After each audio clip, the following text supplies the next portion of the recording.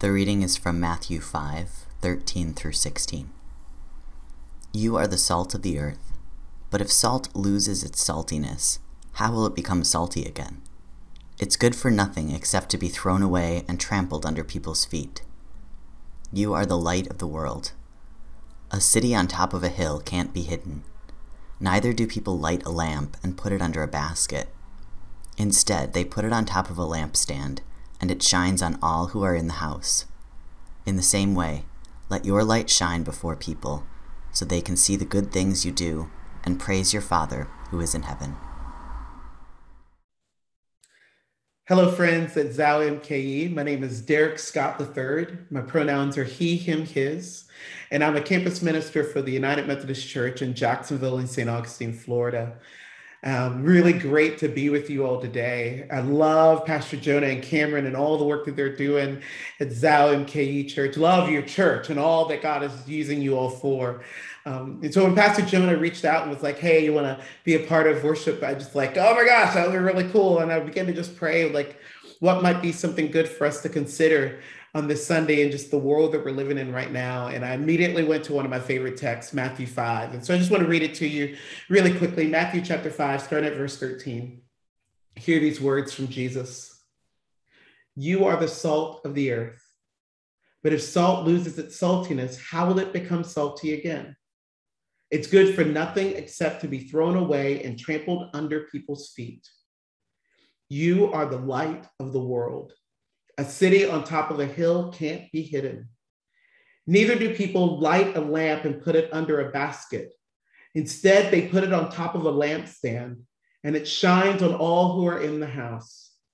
In the same way, let your light shine before people so they can see the good things you do and praise your Father who is in heaven. Friends, this is the word of God for the people of God. Thanks be to God. I love this text for so many reasons. But one of the reasons, and again, there's so many that I can think of right now, but one of the reasons is that later on in the Gospel of John, we're going to hear that Jesus is the light of the world. It's going to be one of the designations of who he is. And so to me, it's kind of incredible that Jesus, the light of the world, looks at a bunch of people who are, as we all, we kind of understand it, sitting on the side of a mountain or a really large hill, hearing him preach to them. The light of the world is going to say to this group of people, you are the light of the world. I just think that is so interesting and ironic and kind of like, what? But I mean, just imagine this, these folks are coming to Jesus to hear him. Some people call this section of Matthew the Sermon on the Mount. Some call this sort of the ethics of the kingdom or the ethics of the kingdom. This is the world that Jesus wants to see. This is the world that he wants people who are going to follow him to be about. This is how those who follow Jesus will live their life. And Jesus is literally looking at them, Jesus, the light of the world, and he looks at them and he says to them, you are the light of the world. Now, if I was on the side of that hill on that day, smart Alec Derek would have been like, I heard you just say that we're the light of the world, but I actually think that John's going to write a book and he's going to say that actually you're the light of the world. And Jesus is probably going to be like, hey man, let me do this. And I'll quiet down. But I just think that it's phenomenal. And I think that this is a really good point for us to consider as well. We definitely are people who are looking to Jesus to be the light of the world. Amen. We're looking to Jesus to bring hope and healing and justice in the midst of COVID, in the midst of continued racial disharmony and the need for deeper reconciliation and reparations. And we're looking to Jesus to be the one to inspire that in God's people. But it's that same Jesus that then turns around and looks at all of us and says, yes, I'm the light of the world, but I'm now saying that you are the light of the world.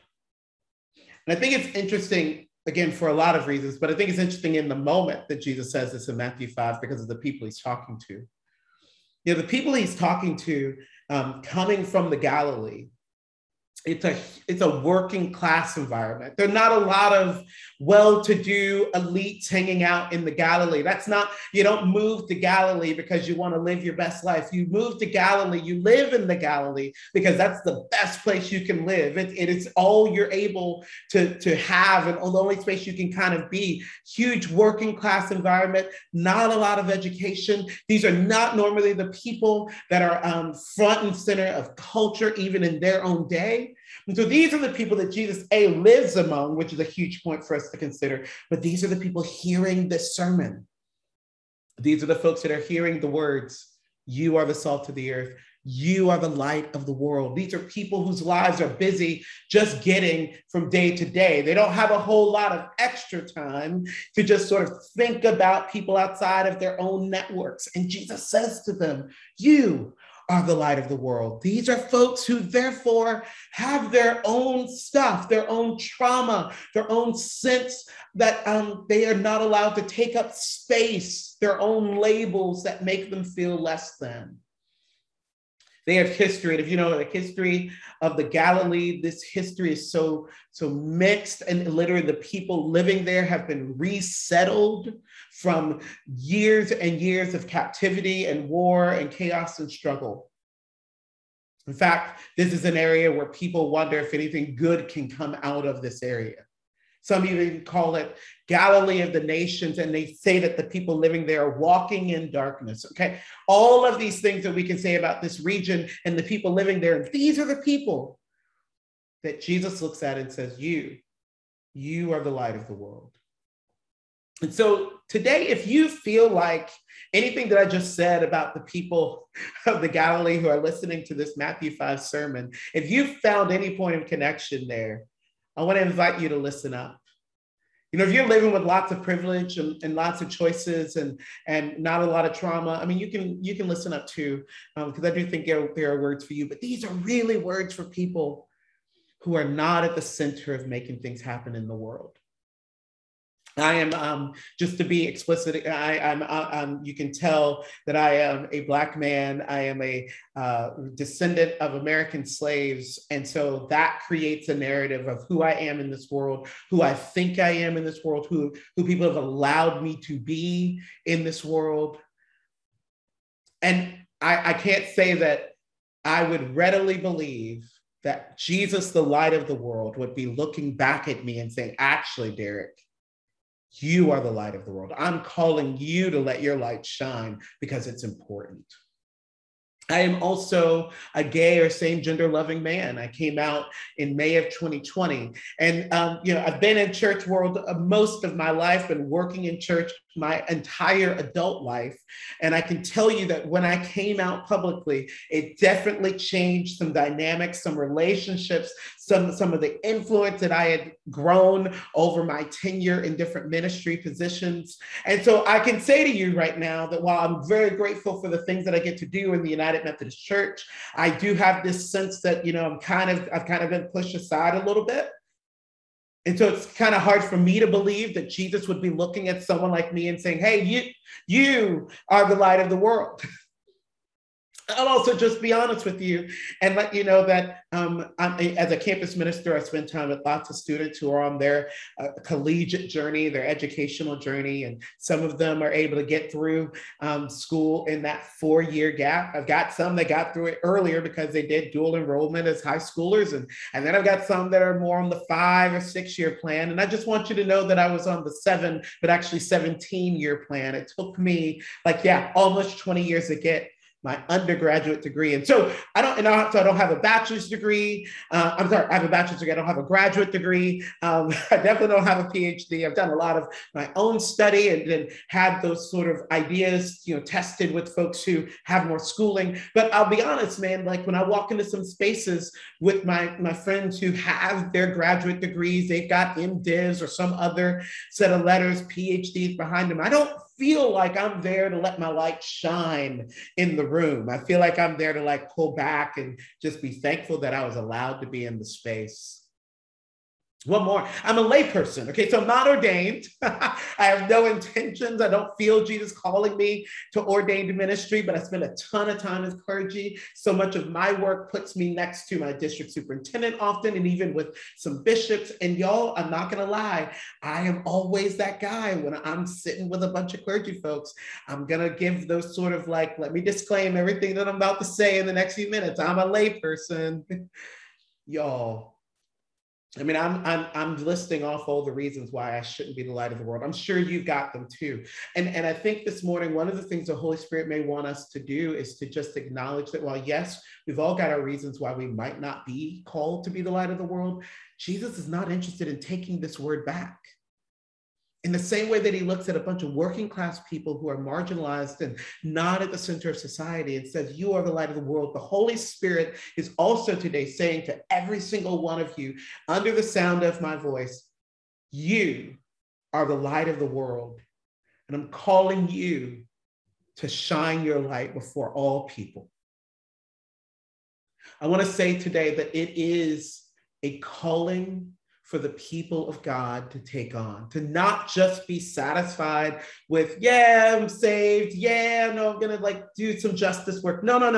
There is a massive invitation to be a part of what God is doing, to be people of justice and mercy and reconciliation, people who speak truth to power, not because we've got all the privilege, but exactly because we only have this mandate from our beautiful King and Savior Jesus calling us to be the light of the world.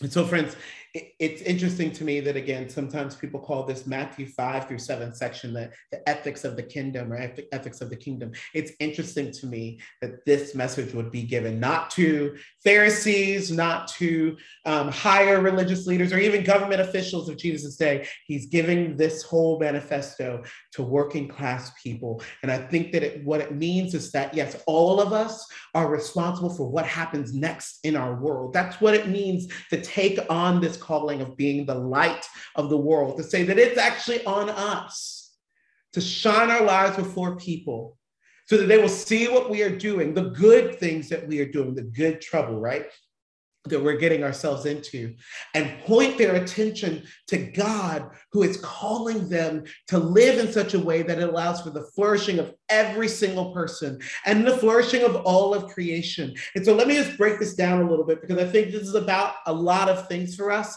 But one thing it's definitely about, this is about you. This is about you as an individual. This call to be the light of the world is about you and your calling. Friends, as a layperson, I will say this emphatically. Every single one of us is called by God to do something that will make this world better.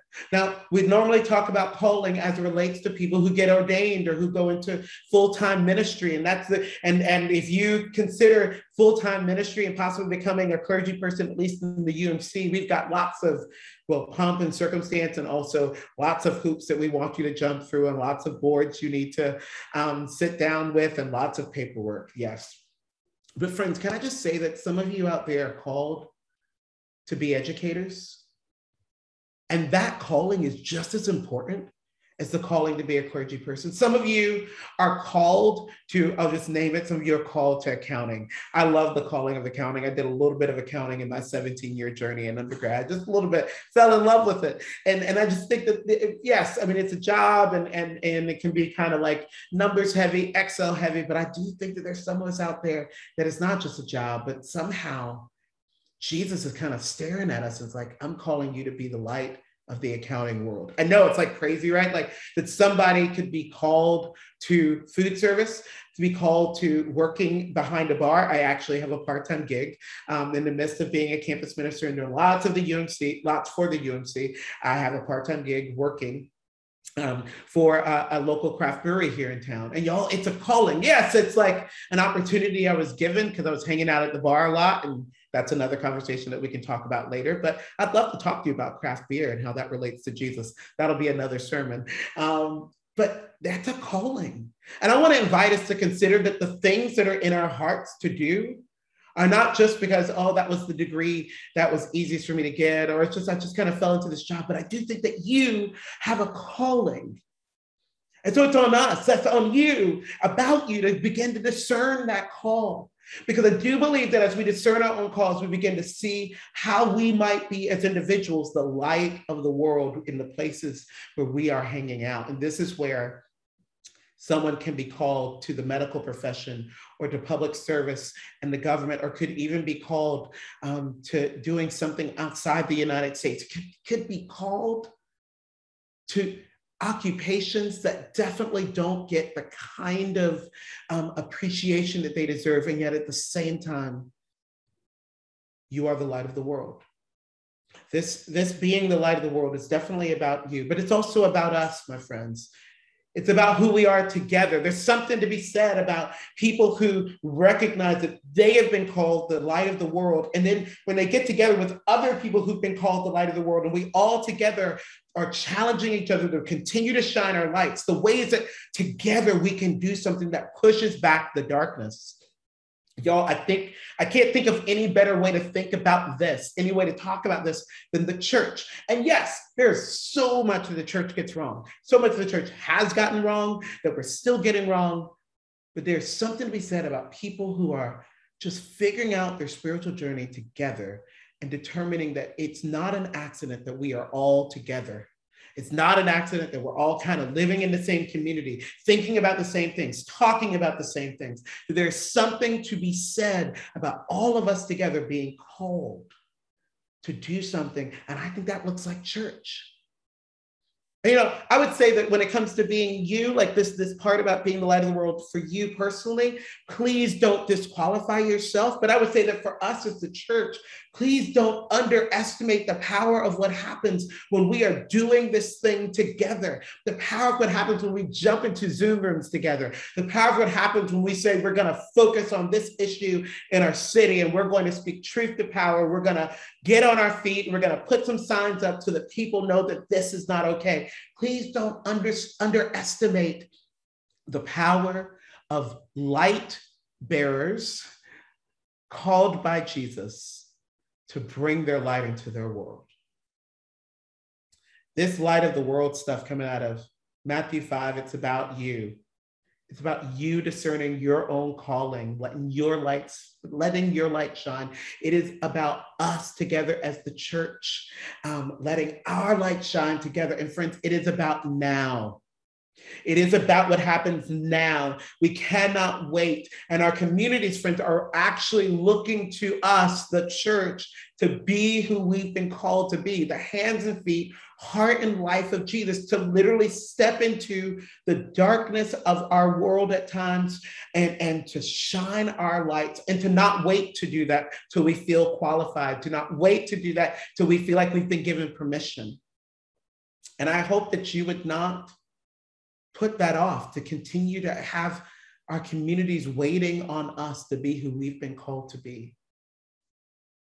When Jesus looks out at a group of people who are not at the center of society, people who have 5,000 reasons why they shouldn't be there in this moment where Jesus is sort of giving the ethics of the world that he believes that we can live into. Being called the light of the world is about you finding your calling. It is about us being the church, and it is about now bringing the kind of message and witness and advocacy to our communities who are so desperate. My favorite scripture in the New Testament is Romans 8:19, and it says this, Derek Revised Standard Version now, but it says this basically, that the whole of creation waits with eager longing for the revealing of God's children. And here's what I hear in that Romans 8:19 verse. The whole world is waiting for these light bearers to shine their light. I believe that the US is waiting for people just like you and me to stop disqualifying ourselves from shining our lights, discerning our own calls. I do believe that, yes, The world is waiting, like literally the world in social media, but the world right there on the ground in Milwaukee is waiting on us to realize the power we have as collective light bearers who can come together and do something phenomenal for the sake of this world and for the sake of Jesus, waiting on us to not underestimate what we can do together. And I do believe that the community that Zal MKE even is in right now is waiting for you all to continue, because I know you've already been on this journey. I want to encourage you to keep going. The time is now to keep going. The time is now to stir up what's in us so that we can be who God has called us to be. And so, my friends, I prayed today that you would not disqualify yourself, that you would not underestimate your community, that you would not wait, that you would hear the words of Jesus speaking out to every single one of us, saying, yes, Jesus, the light of the world, saying to you, you are the light of the world. A city on a hill cannot be hidden. Nobody lights a lamp and puts it under a basket, but they actually put it on a table so it can shine for all to see. So let your light shine before all people. It's about you. It's about us. It's about now. Let your light shine before all people so that they might see what you do and give God some of their attention to hear what God is asking of the world. Friends, I pray that this has been helpful for you, praying for you and believing that these would be days where you would rise up as light bearers for the sake of the marginalized, for the sake of those who are always left out, for the sake of the community in this world, and for the sake of Jesus and his love being experienced by all. Love you, friends. Be well.